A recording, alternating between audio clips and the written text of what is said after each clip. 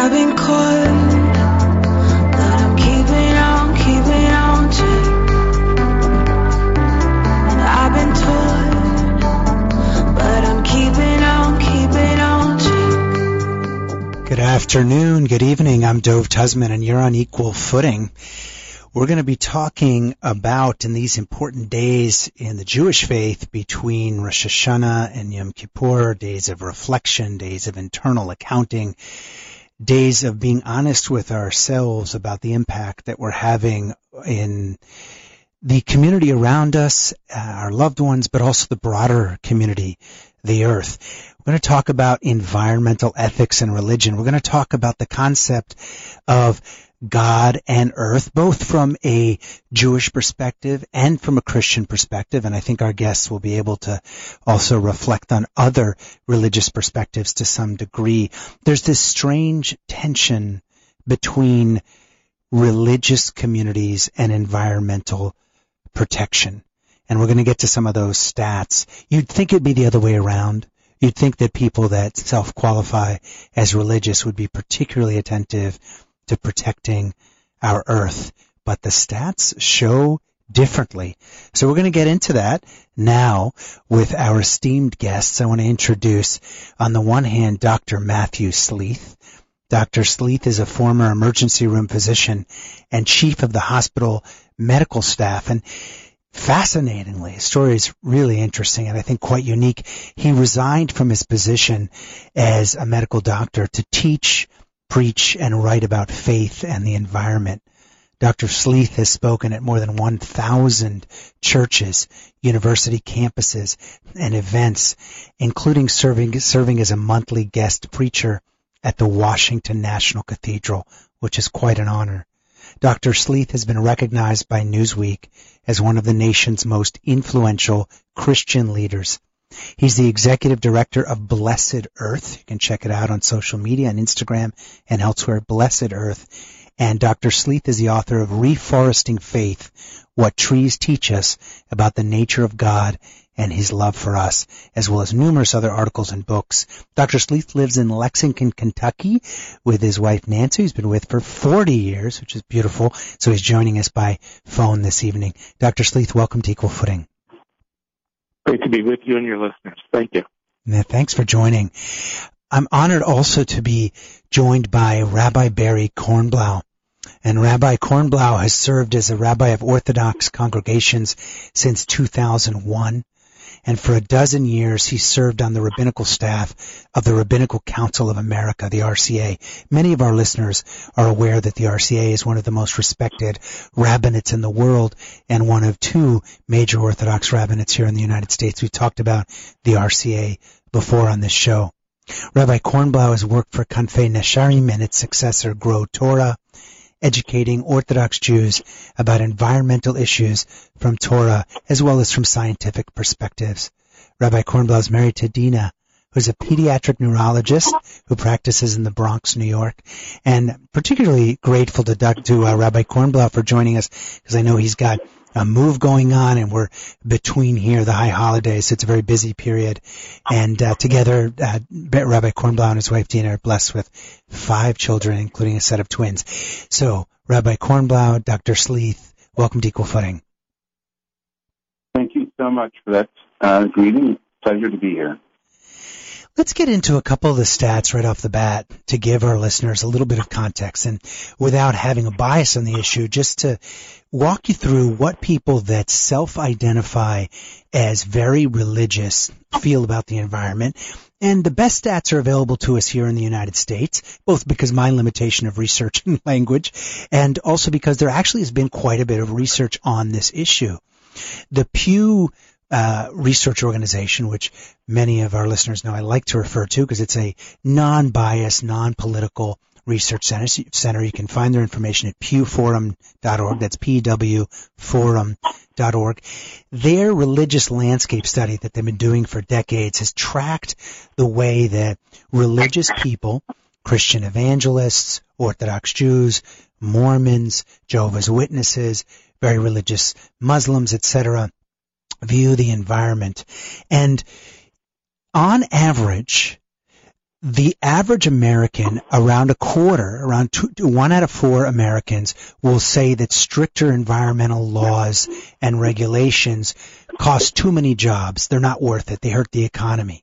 Whereas 3/4 of the United States, putting aside any qualification of religiosity, believe stricter environmental laws and regulations are most often worth the cost. Okay? So 3/4 of the general American public believes in general that environmental protection laws are worth the cost. However, if you drill down to religious identification, over 50% of evangelical Protestants do not believe that.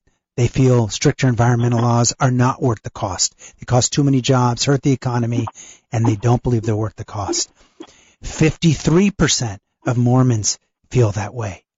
A shockingly high 67% of Orthodox Jews feel that environmental protection laws are not worth the cost and hurt the economy. Let's look at this. Let's drill down a little further. The Scientific American recently reported on a multi-decade study that was done in collaboration with the Gallup polling organization and tracked self-identified evangelical Christians and their view of the environment. And while we've had a general consensus building around climate change over the last several decades, around an increase in ambient temperatures and a change in ecology, in the evangelical Christian community, the concern around the environment, around climate change and environmental protection has gone down. It's gone down over the last 40 years. It's the only cohort that was studied, and to be fair, this organization, it doesn't, in this particular study, didn't seem they were focused on the Orthodox Jewish community, possibly too small demographically. But it was the only cohort that was studied in any age group, by gender, urban versus rural, part of the country versus another. It was the only cohort over the last 40 years where, in aggregate, concern around climate change and environmental protection has gone down. All right. Dr. Sleeth, on that note, help us understand this. How is it possible, as an environmental ethicist and as evangelical Christian, that in the community, and I'm not asking either you or Rabbi Kornblatt to represent your religious faiths. You're giving a perspective from within that faith, but it's not fair to ask you to represent. But what's your perspective personally on this, what seems to be from the outside a dichotomy of religiosity and yet, I don't want to say disregard, but lack of concern for climate change and the environment? Wow, if I knew the answer to that completely, I would write it in a book and have a bestseller, I think, tomorrow morning. In other words, I don't think there's a simple answer to that. But I think that what has happened is there has been a dichotomy that didn't exist. You know, the most environmental president by legislation and real results was Richard Nixon, and that the Clean Air Act, Clean Water Act, EPA all came into existence then, and it was really bipartisan in getting there. And since that time, I think there's really the split has become wider and wider. And for listeners who may not be aware, Richard Nixon was a conservative Republican. He was in presidency in the early 1970s up to the mid 70s, and was was pretty well backed by the evangelical community. So you're saying that's the last time there was more coalescence in those views. Yes, and I think that if you could get inside the average head of, and here it's, I'm speaking out of turn because none of us can get inside the head of somebody else, but that the environment got bundled with a bunch of other things that were simply unacceptable to evangelical Christians. And I would love to see it kind of separated and go a la carte, if you will, from lots of other issues, but that's no longer the case. And one of those issues is whether or not God exists. And so if you open a conversation with somebody that's one of the major points of their life, and you say, God doesn't exist, and now let me tell you why you should believe what I believe about the environment, you're just not going to get very far, because you have discounted the most important thing in that person's life. Right, they kind of can't hear the rest of what you're going to say. Right. Rabbi Kornblau, you've talked about this concept of bundling before in some of our pregame conversations, and I'm sorry, Dr. Sleeth, to interrupt you there. What's going on? Explain to the layman, is this also happening in the Jewish community, and what is this kind of alignment of bundling of conservative values? There's a lot of moving parts. I need to be very careful that the word Jewish community and Orthodox Jewish community themselves be disentangled. The vast majority of American Jews are not Orthodox Jews. They are not affiliated at all, actually. And among those who are affiliated, they are affiliated with non-Orthodox movements.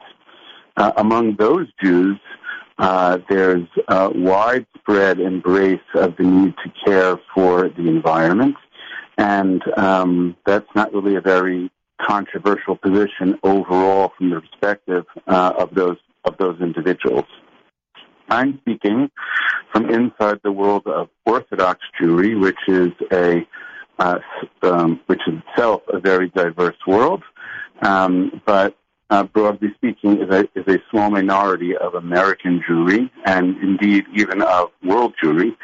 And so I want to just be clear on the terminology and the language that we use. And Rabbi Campbell, that's well understood and well articulated. And in that specific community of Orthodox Jews, at least as in the United States, as elucidated by that Pew Research Center study, 2 out of 3 of self-identified Orthodox Jews in the United States believe that environmental protection is not worth it. A figure that's higher than any other demographic cohort. Talk to us about that. Mm-hmm. Well, I think that there's, as Dr. Sleeth alluded to, a whole lot of moving parts here. Some of them, I believe, are, how shall we say, generic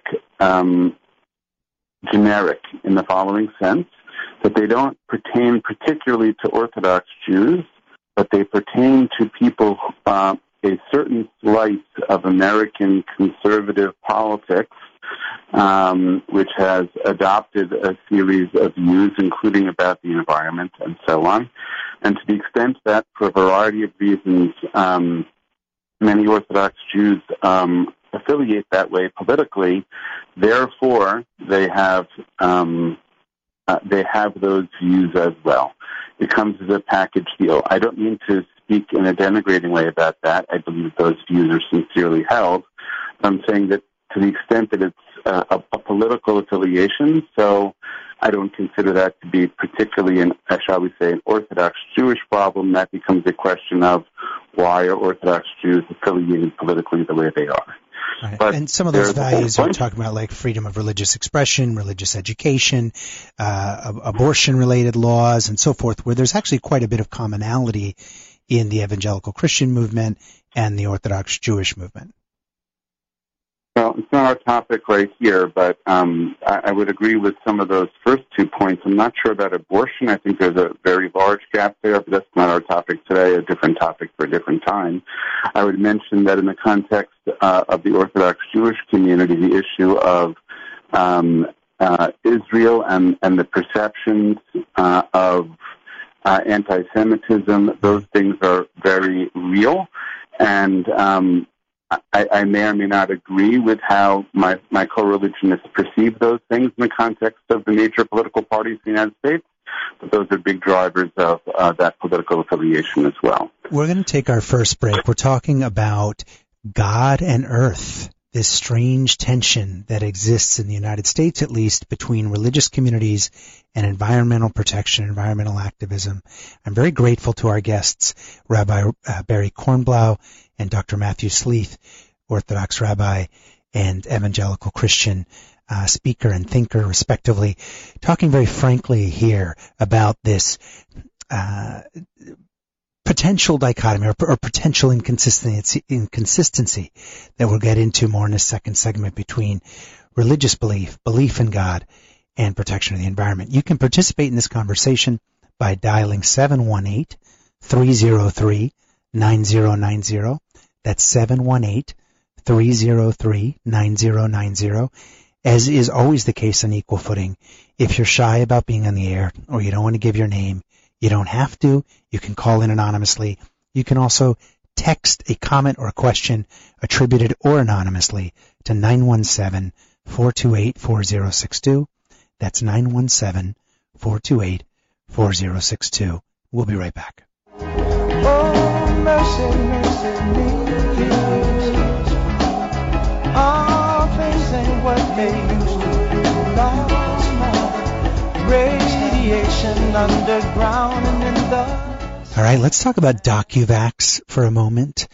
DocuVax has been a sponsor for Equal Footing for a long time. It's a wonderful program. It's a digital medical locker that's accessible to you privately on your laptop or your smartphone. It's available at the website docuvax.com. That's DOCUVAX.com. Or on the iOS or Android app platforms, DocuVax. It allows you to safely store and validate all of your basic medical information, including your immunization records, your lab results, even x-rays and MRIs. You know, this medical information belongs to you. There's a lot of debate now that there are government programs that require you to provide proof of vaccination and so forth, or maybe you have to do so through a school. You can do so and still maintain your privacy. You don't have to do so through the government. Your medical records belong to you. They don't even belong to your doctor. They certainly don't belong to your insurance company. But most Americans have that information scattered on different devices or in paper form, or don't even understand important elements of their medical profile. So use DocuVax. Organize over 60 different elements of your basic medical profile, from COVID, flu, and tetanus vaccines to colorectal and breast cancer screenings, even blood type and allergy information. It's very affordable. At DocuVax.com or on the DocuVax apps, you can sign up for as little as $6.99 per month. You can also call and sign up. And if you're a small or medium-sized business owner or a school administrator or head of family and you want to sponsor various members to join DocuVax, each of whom maintain their privacy, you can also call and get a group discount. 833-859-1933.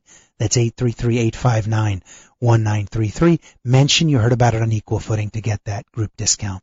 And if you're a subscriber to DocuVax, you can privately access all of your medical records from a secure, HIPAA-compliant digital storage facility. And as a subscriber, and this is the best part, you have medical professionals, doctors and nurses in the United States who are on call for you 24 hours a day to validate your vaccine records, your blood tests, or anything else in your medical locker.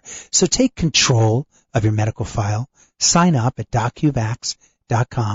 And when you share that information, if you want to share it privately with an employer or a school or a restaurant you're trying to get into or whatever, it uses a proprietary QR code-based system that keeps your data secure and doesn't disclose anything you don't want to disclose. So again, DocuVax.com or call 833-859-1933. That's 833-859-1933. Operators are standing by. I've been caught, but I'm keeping on to. All right, we're back on Equal Footing, and we're talking about this tension that unfortunately seems to exist between being self-qualified as a religious person, as someone who believes in God and where that's central to your life, and the need to protect the environment. Dr. Sleeth, I interrupted you earlier in the first segment, and we were talking about the bundling of quote-unquote conservative values and kind of what seems to be like an anti-environmental activism position. And one thing that came to mind as I was thinking about that and during the break was that the original environmental movement in the United States, the national park system that was championed by Teddy Roosevelt at that time around the turn of the century, turn of the 19th century, early 20th century, was actually heavily supported by the religious community, the Christian community in the United States. What has happened? How did that get unbundled, and should that be reset?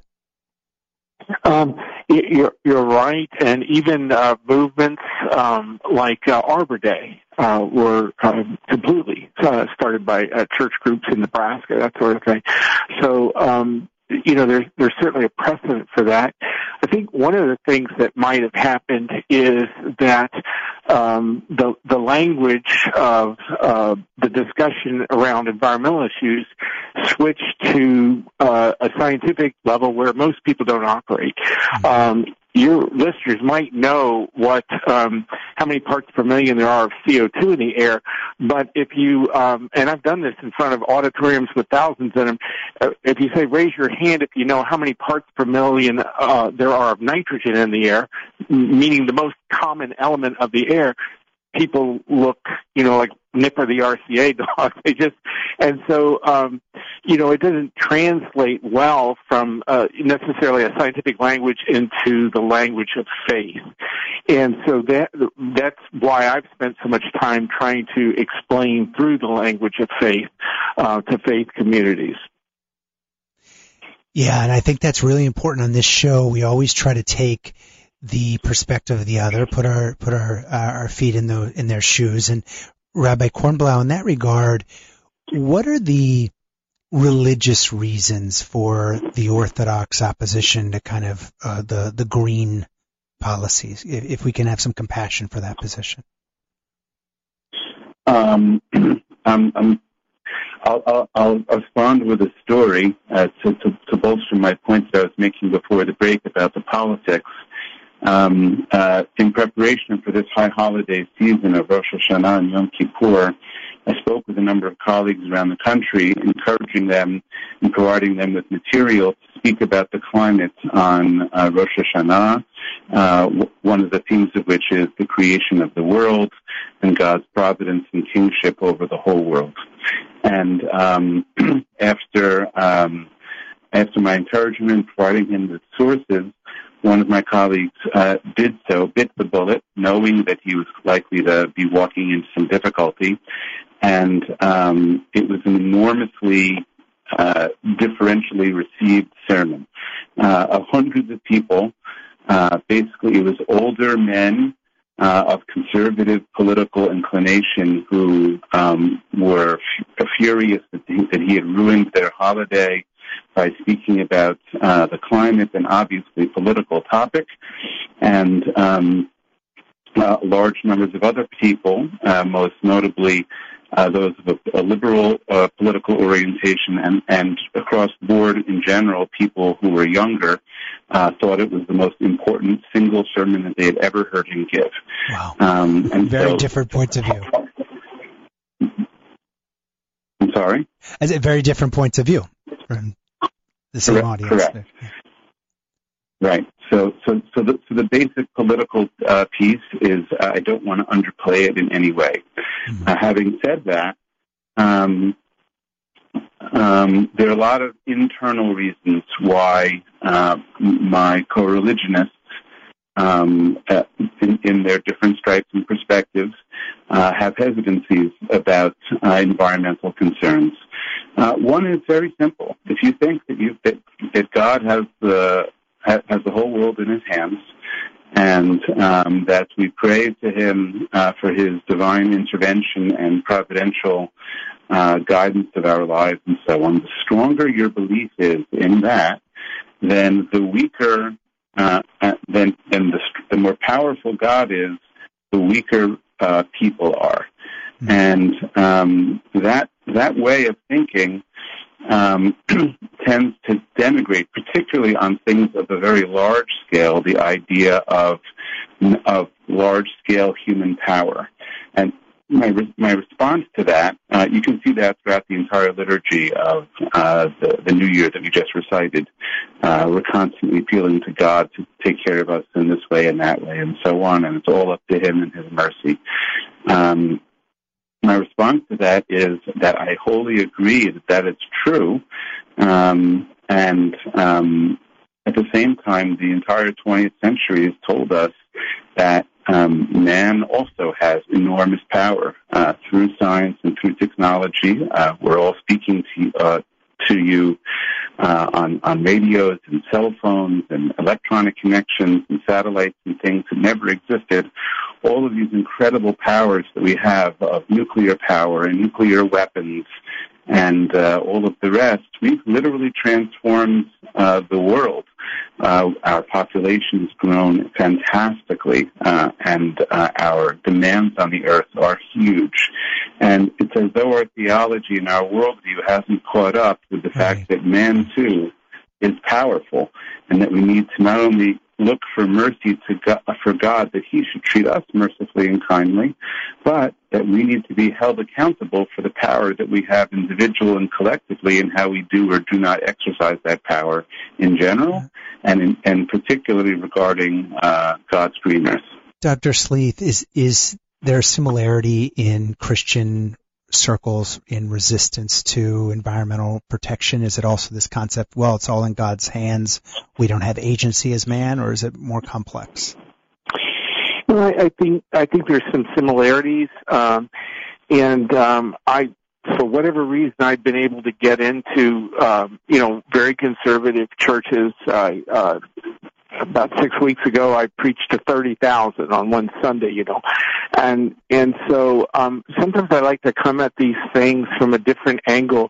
I wasn't preaching on climate change then, but if I have gotten up and said, for those of us in the Judeo-Christian world, our precedent on climate change is to listen to a guy named Joe who's in jail in Memphis for assault and attempted rape. His father had children by 4 different women. His mother traded drugs for sex, and that's Joseph in Egypt. And he's got to handle a climate change cycle that's going to last for 14 years. And if you come at it in a different kind of way like that, right. it everything I said is true, and it's right out of the Scripture. But it kind of shakes people, and they think of things in a different way. And if they hold Scripture in a very high regard, you can change people's mind. Yeah. Two things spurred this show from my perspective, although our showrunner is fantastic and made it possible for us even to contemplate it. One was, as I was contemplating as a traditional, Orthodox on some days, Jew myself, this period between Rosh Hashanah and Yom Kippur, where we're said to be kind of standing in the throne room of the King, standing in front of God, and how many times I've heard Dvar Torahs or sermons about that topic in a very individualized sense, and how little I hear from the pulpit about that from a communal perspective. And I always find it understandable when rabbis don't get into politics from the pulpit, but environmental protection seems like something that is really a communal obligation. And when we're doing this internal accounting in the Jewish New Year, as I know is done in other periods in the Christian faith and in the Catholic faith, like in Lent, for example, why isn't there more attention to this communal obligation that we have and the obligation that we had to God's earth? And the other thing that spurred this, and this comes back to your comment, Dr. Sleeth, and I'd like to challenge and understand whether there's been any statement akin to this in the evangelical Christian movement, is that only a couple days ago, on September 7th, for the first time ever, did the Roman Catholic Church, through an edict by Pope Francis, make a statement on environmental sustainability. Never. It has never happened in 2,000 years of existence of the Church. It happened to be a statement that was done in conjunction with the Patriarch Bartholomew. I think that's from the Russian Orthodox Church, if I'm not mistaken. The Eastern Orthodox Church. I apologize to you. Yeah. And also it's Archbishop Justin Welby from the Anglican Communion. And this joint statement of global Christian leaders called on the Christian people to pray for the sake of the earth which God has given us, and talked about that about the price that we could pay tomorrow if we don't take action today. I was amazed by that. Has there been a similar statement in the evangelical Christian movement? I'll go to you, Dr. Sleeth, and also in the Orthodox movement. I honor you both for doing that. I'm wondering if there are any councils or equivalent to a rabbinate or any kind of voice that's coming forward and making that part of doctrine. Let's start with you, Dr. Sleeth. There have been, and there have been even from the Vatican previously. I was involved with a publication of the Bible with Desmond Tutu and the Vatican and the Pope, and the Pope wrote about that. That was 115 years ago, and the National Association of Evangelicals has made environmental statements. So they're out there. They are. And Rabbi Kornblau, before we go to our second break, has there been some sort of edict or pronouncement by the RCA, for example, the Rabbinical Council of America, that you've been a part of on environmental protection at any point? I'd love to answer that question. Would it be okay if I reel back to your question of this time of the year from the perspective of Jews and preaching and so on? Of course. You said that you never heard that sort of a thing. Part of our oral traditions, which accompany our biblical traditions, are recorded in the Mishnah. And right at the beginning of the Mishnah that relates to this time of the year of Rosh Hashanah, we describe the judgment of this time of year, which is what you are referring to in your comments, as Kol Ba'e Ha'olam Ovrim Lefanav Kivnei Maron. All people of the world pass before God as members of a flock. And the broader context of this Mishnah teaching is other judgments about the natural world, about water, about grain, about tree fruits, and things like this. And it struck me that when all of humanity is passing before God as a flock, effectively what we're being judged as is, are we being a good member of the human flock? Right. That way of thinking is pretty far away from the way most of my Orthodox colleagues think, but yet there it is in the Mishnah. I am quite aware that the Talmud, in commenting on the Mishnah, has different interpretations of that phrase, but the simple reading of the Mishnah and is they were being judged as one of the members of the flock of humanity. And the verse that's quoted in that Mishnah from the 33rd Psalm is in the context of God looking down from heaven, looking at Kol B'nei Ha'adam, Kol Yoshvei Ha'aretz, at Kol Ma'aseh, and he's looking at all of mankind, all the residents of earth, all of the things that they do, and he's evaluating them in that way. And it seems to me that in this era of the pandemic, when we've discovered just how intertwined all of us are with one another at the most basic level of a covenant of fate, of our destiny, of our tied togetherness here in a very physical way on this little slice of earth, that it's really an appropriate way to understand that mission. That's beautiful, and that's the reason for doing the show, is in part to highlight this issue. And when we come back after our next break, I'd like to ask you both to take yourselves out of your natural environmental activism shoes and your belief that your co-religionists should pay more attention to the protection of God's earth and accept our agency in that, and kind of take the other point of view and really be the true devil's advocate. We'll be right back. How can we dance when our earth is turning? How do we sleep while our beds are burning? How can we dance when our Equal Footing with Dove Tusman is sponsored by MDCS Dermatology, your experts in skincare. With 2 Manhattan locations and 4 offices in Long Island, including Plainview and Commack, the dermatologists and skincare surgeons at MDCS are proud to be affiliated with the Albert Einstein College of Medicine and New York Presbyterian Hospital. So schedule your next skin exam in one of MDCS's convenient New York area locations. To make an appointment, go to www.mdcs.live or call 212-661-DERM. That's 212-661-3376. You can even schedule a virtual video visit with MDCS's board-certified dermatologists from the comfort and safety of your own home. So go to www.mdcs.live or call 212-661-3376. And don't forget to mention Equal Footing for 15% off all cosmetic procedures.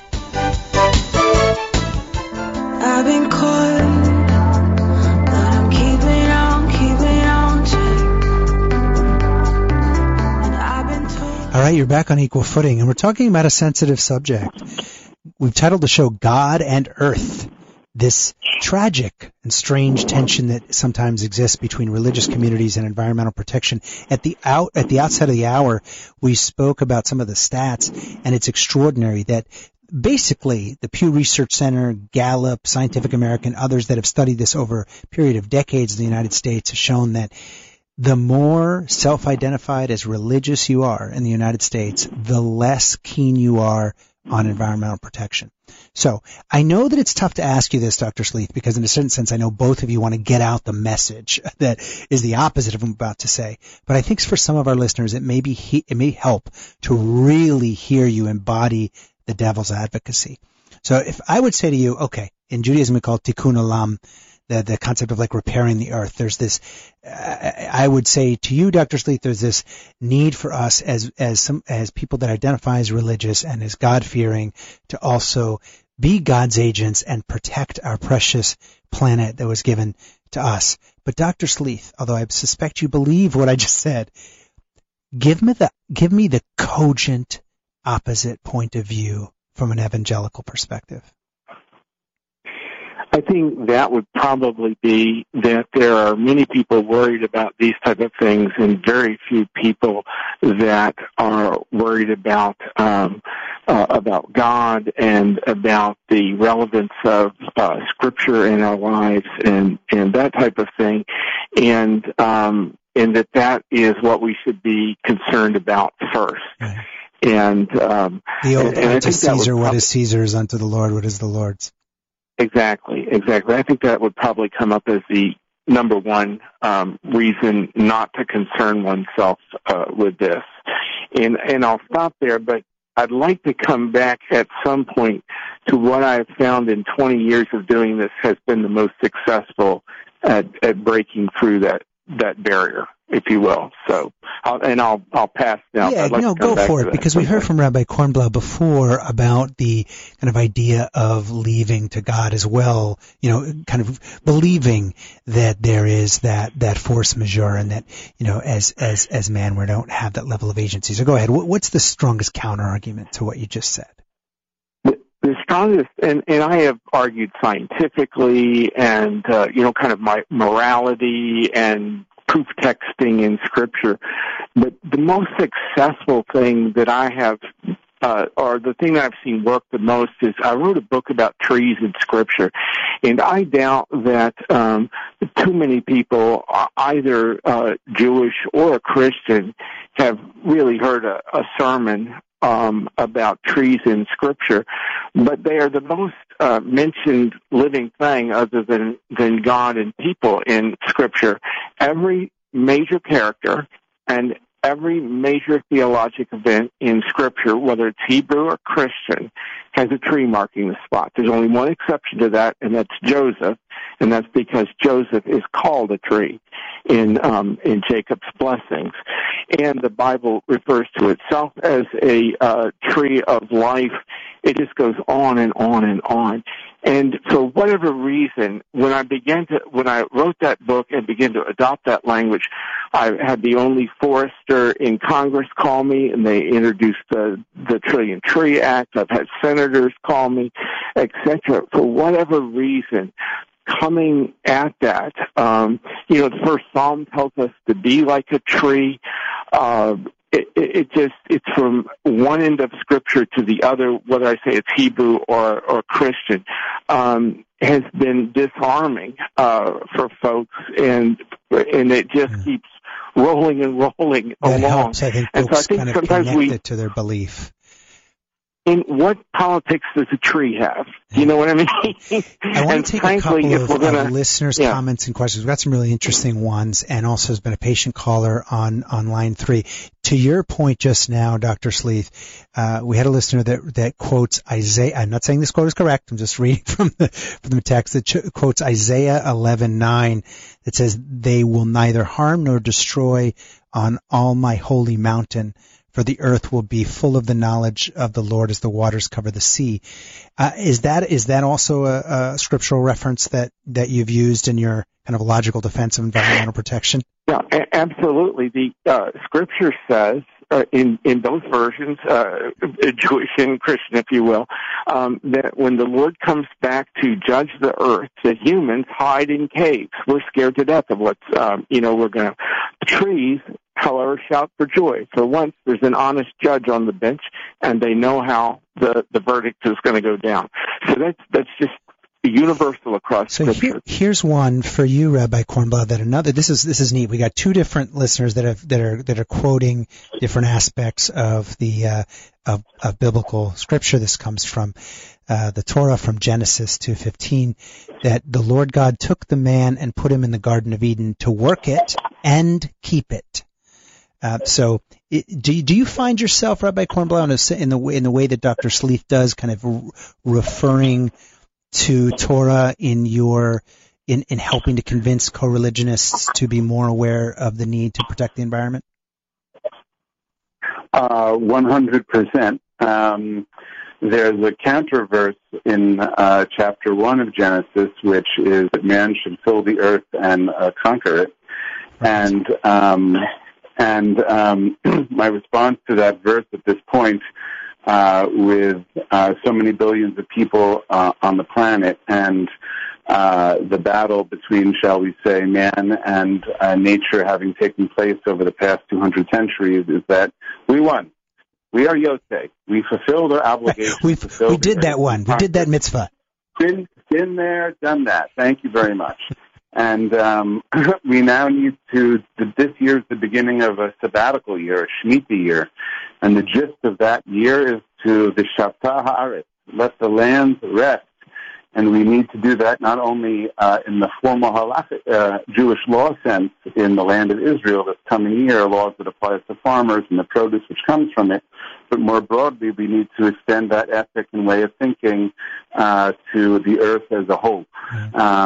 It's hard to overstate how central the laws of sabbatical year are, and the severity with which God treats their violation. Indeed, the 70 years of our Babylonian exile are connected to 70 years of failed Shemitah sabbatical year observance. We've opened up like a positive Pandora's box on these scriptural references, because another listener just wrote one in, Dr. Sleeth, obviously more appropriate to you, from Revelation 7:3. I get a little lost when it comes to the Christian Bible, so please forgive me. It says, again, I can't say these are being quoted correctly. I'm just reading from the notes that I'm getting. Do not harm the earth or the sea or the trees until we have sealed the servants of our God on their foreheads. So I want to take a patient caller on line 3. Let's see if I can do this without disconnecting. Line 3, you're on the air. Good evening and Happy New Year. Stan, Shana Tova. Always a pleasure. You know, you're fantastic. Great to talk to you. Gentlemen, rabbis. They seem to miss something when I call. Tell us. You seem to miss the most obvious. Someone spoke to Noah in his ear and said, I'm going to use the environment to destroy this world because I can't take it. I'm going to flood this planet. Moses heard the same thing when he was leaving Egypt, and God said, I will sink in the Egyptians in the water with the floods and so forth. So let's be somewhat realistic if it's true that the divine God does use the environment to kill. and has used it in his own benefit and the benefit, so-called, of the Jewish people, and in other instances as well, to destroy the environment today. And I'll ask you, is what's the question, being looking to, is that what's going on today? I see. So are you saying that maybe the environment is an agency, the environmental degradation and floods and storms and all these things are earthquakes that are an agency of God's will? We shouldn't get in the way of it. If it is, he's not speaking to us and telling us as he did to Moses and to Noah, but it could be. I wonder what their opinion is. Dr. Sleeth, is that something you hear sometimes? Well, you know what? If things are coming to an end, if we're getting bad environmental cycles and tidal waves and earthquakes, that's God's will. God's will. We shouldn't get in the way. I have not heard that. I generally hear the opposite, that God will protect us. However, as your person who's called in has said, God does use the environment to reinforce lessons and to punish for sin and that type of thing. And to assume that the environment is getting worse as a result of our sin is absolutely scriptural. So I think that is something that should be considered. I think it's a really interesting point that the caller Stan, and thank you for that call, Stan, brings up. Rabbi Kornblau, I know in the story of Noah, in the Bible, with the construction of the ark, clearly everybody else is perishes at that moment, other than the animals that are protected, and it seems like in some degree, to some extent, it seems a logical argument that there come points where the earth is flooded or the environment is not protected. It's not our job to do that. That whole thing is part of God's will. Regarding the Noah argument, inside Orthodox writings about this, generally the Noah argument is turned against caring for the environment, because it would seem from chapter 9 of Genesis that God promises not to bring another flood to the world, and so therefore we can be sure that he's going to protect the world. I'd like to share, I think that the bracha of Zichronot, the blessing of remembrances, which we just recited on Rosh Hashanah, emphasizes that God indeed uses the natural world to signal his pleasure and displeasure, shall we say, with humanity. And I'd like to give perhaps the most forceful expression of that, which I've encountered in all these years, from the pen of Rabbi Joseph B. Soloveitchik, the head rabbi for a half a century at Yeshiva University and the head of the Rabbinical Council of America for all those years. In the 1950s, he wrote delivered a series of lectures which have now been published in a book called The Emergence of Ethical Man.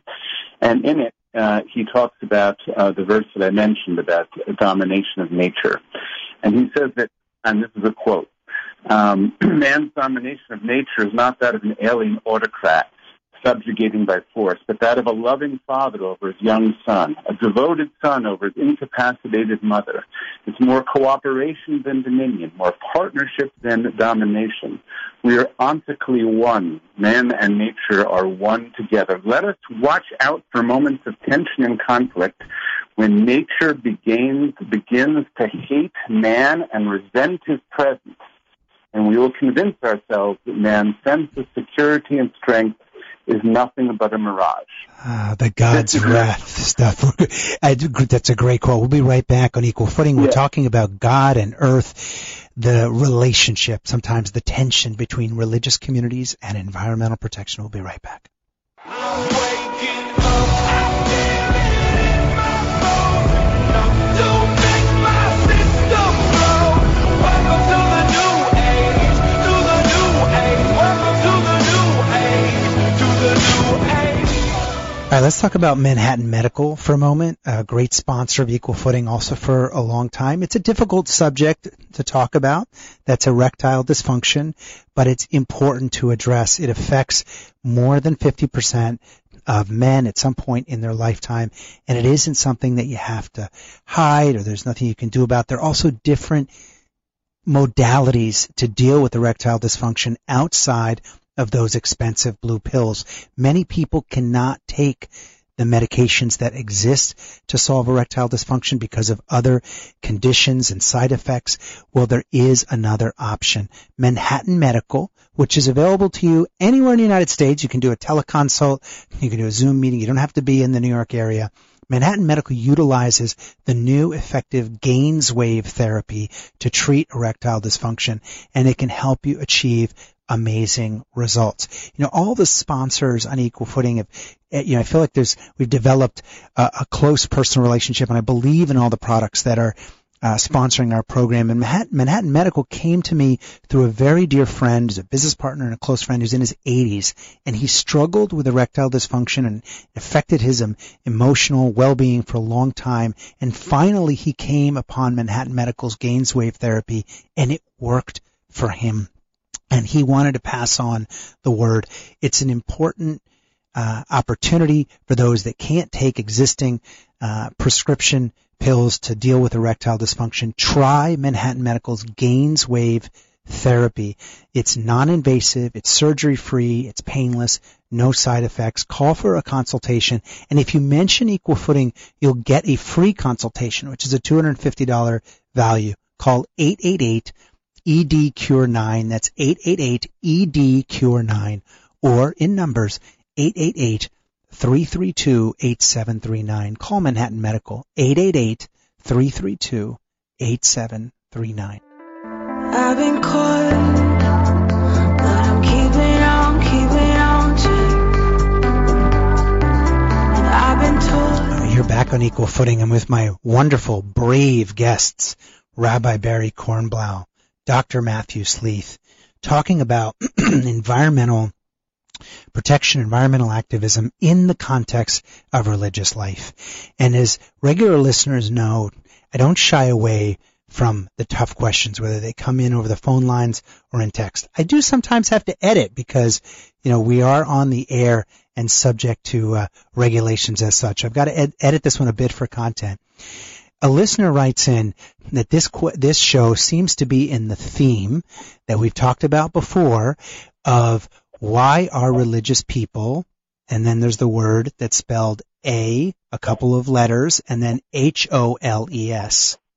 So, why are religious people, let's say, jerks? And it's easy to brush this type of thing away, but as someone who self-qualifies as religious, in Judaism, Dr. Sleeth, you may be aware, there's this concept of Chilul Hashem, of kind of reflecting badly on God. And so, for example, it'd be why I wouldn't, eat something treif or non-kosher, God forbid, if I were like, especially if I were wearing a yarmulke, if I was wearing a kippah, I might lead someone else, worse than my own transgression is I might lead someone else into thinking that that's a restaurant they could eat in, for example. So I often worry about this concept of Chilul Hashem as someone who's religious, how we reflect on the rest of our religious community. Do you guys have a similar concept in the evangelical community?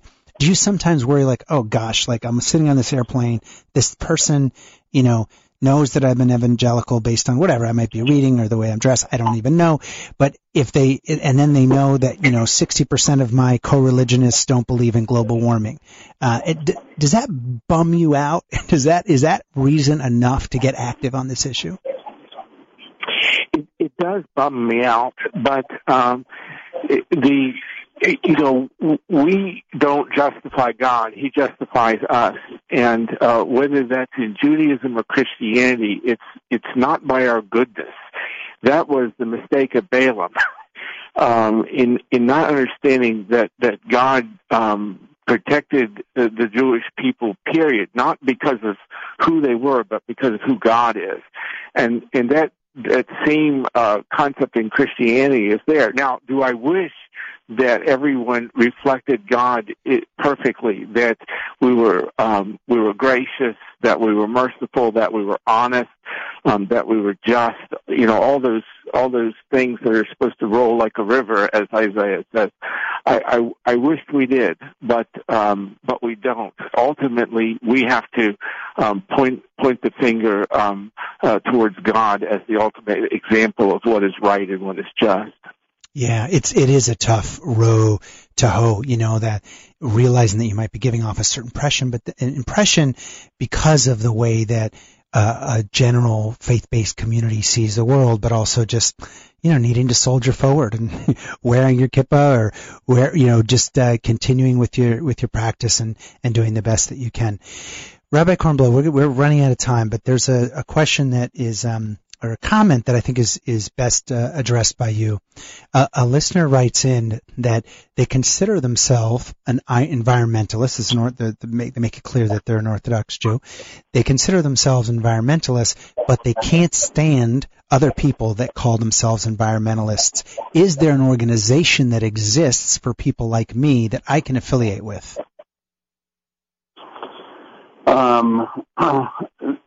Maybe I can paraphrase it. Is there an organization in the Orthodox Jewish world that is green-friendly but very firmly Orthodox, I guess? Mm-hmm. So first of all, I want to address the premise of the question, and then I want to answer the question. So I don't identify as an environmentalist. I identify as a rabbi who believes in God and Torah and our oral tradition and everything else that comes along with it. I do think that many cultural and theological assumptions have crept in, which are not necessary in any way, shape, or form to that set of beliefs, and that easily support from within our tradition care from the environment, from the Talmud, from the Mishnah, from the Midrash, from millions of sources, which is not the time and place here. So I just think of myself as a Torah Jew who's paying attention to things in our tradition that others don't. That's a fair point. I'm glad you put it that way. So that's the first thing. The second thing is that an organization that I would recommend is my old employer. It used to be Kansei Misharim, which was mentioned in the introduction. That entity folded itself into a great new organization called Grow Torah, which is based in Teaneck, New Jersey. You can find them on the web, and they're doing great work educating youth and beyond in the nexus between Torah and science, and specifically in an Orthodox Jewish context. And so that's the group that I recommend. That's great. I want to thank you, Dr. Matthew Sleeth, you, Rabbi Perry Kornblau, for being on equal footing and talking about this intersection between environmental protection and religious belief. I think it's brave of you and your respective communities to be talking so openly about it. I want to close by actually going outside of a faith-based, even though I'm going to quote someone who was Jewish. I was also someone that had a very complex relationship with his faith, and that was Albert Einstein. And when Albert Einstein was asked about the really incipient environmental protection movement at the time, he said, the consciousness that creates a problem is not sufficient for solving it. And I think that in that sense, I want, the solving our environmental problem is often couched in the sense of science, and yet there is a faith-based angle. And if we can bring those two together, I think we do better. I consider myself a religionist and an environmentalist, proudly both. I want to thank both of my guests, and I want to close by thanking many listeners. Tomorrow at noon is the end of a multi-year journey for me, a very painful journey that many of you are aware of in the criminal justice system. And tomorrow I get closure on that. I want to thank everyone who sent in good wishes and prayers. And I look forward to being together for many moons to come, God willing. And I want to wish to all of our Jewish listeners a happy and sweet new year. May the inscribing in the book of life be meaningful and real and as easy as possible. And may you have an easy fast, because we probably will not be speaking again before Yom Kippur. To all, Jewish or not, Happy New Year. God bless and good night. And I think to myself, What a wonderful world.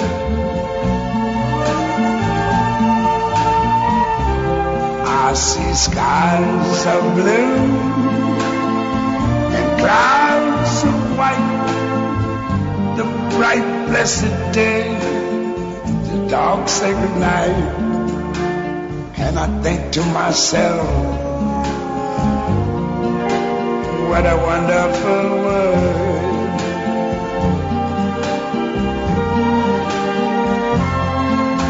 The colors of the rainbow, so pretty in the sky, are also on the faces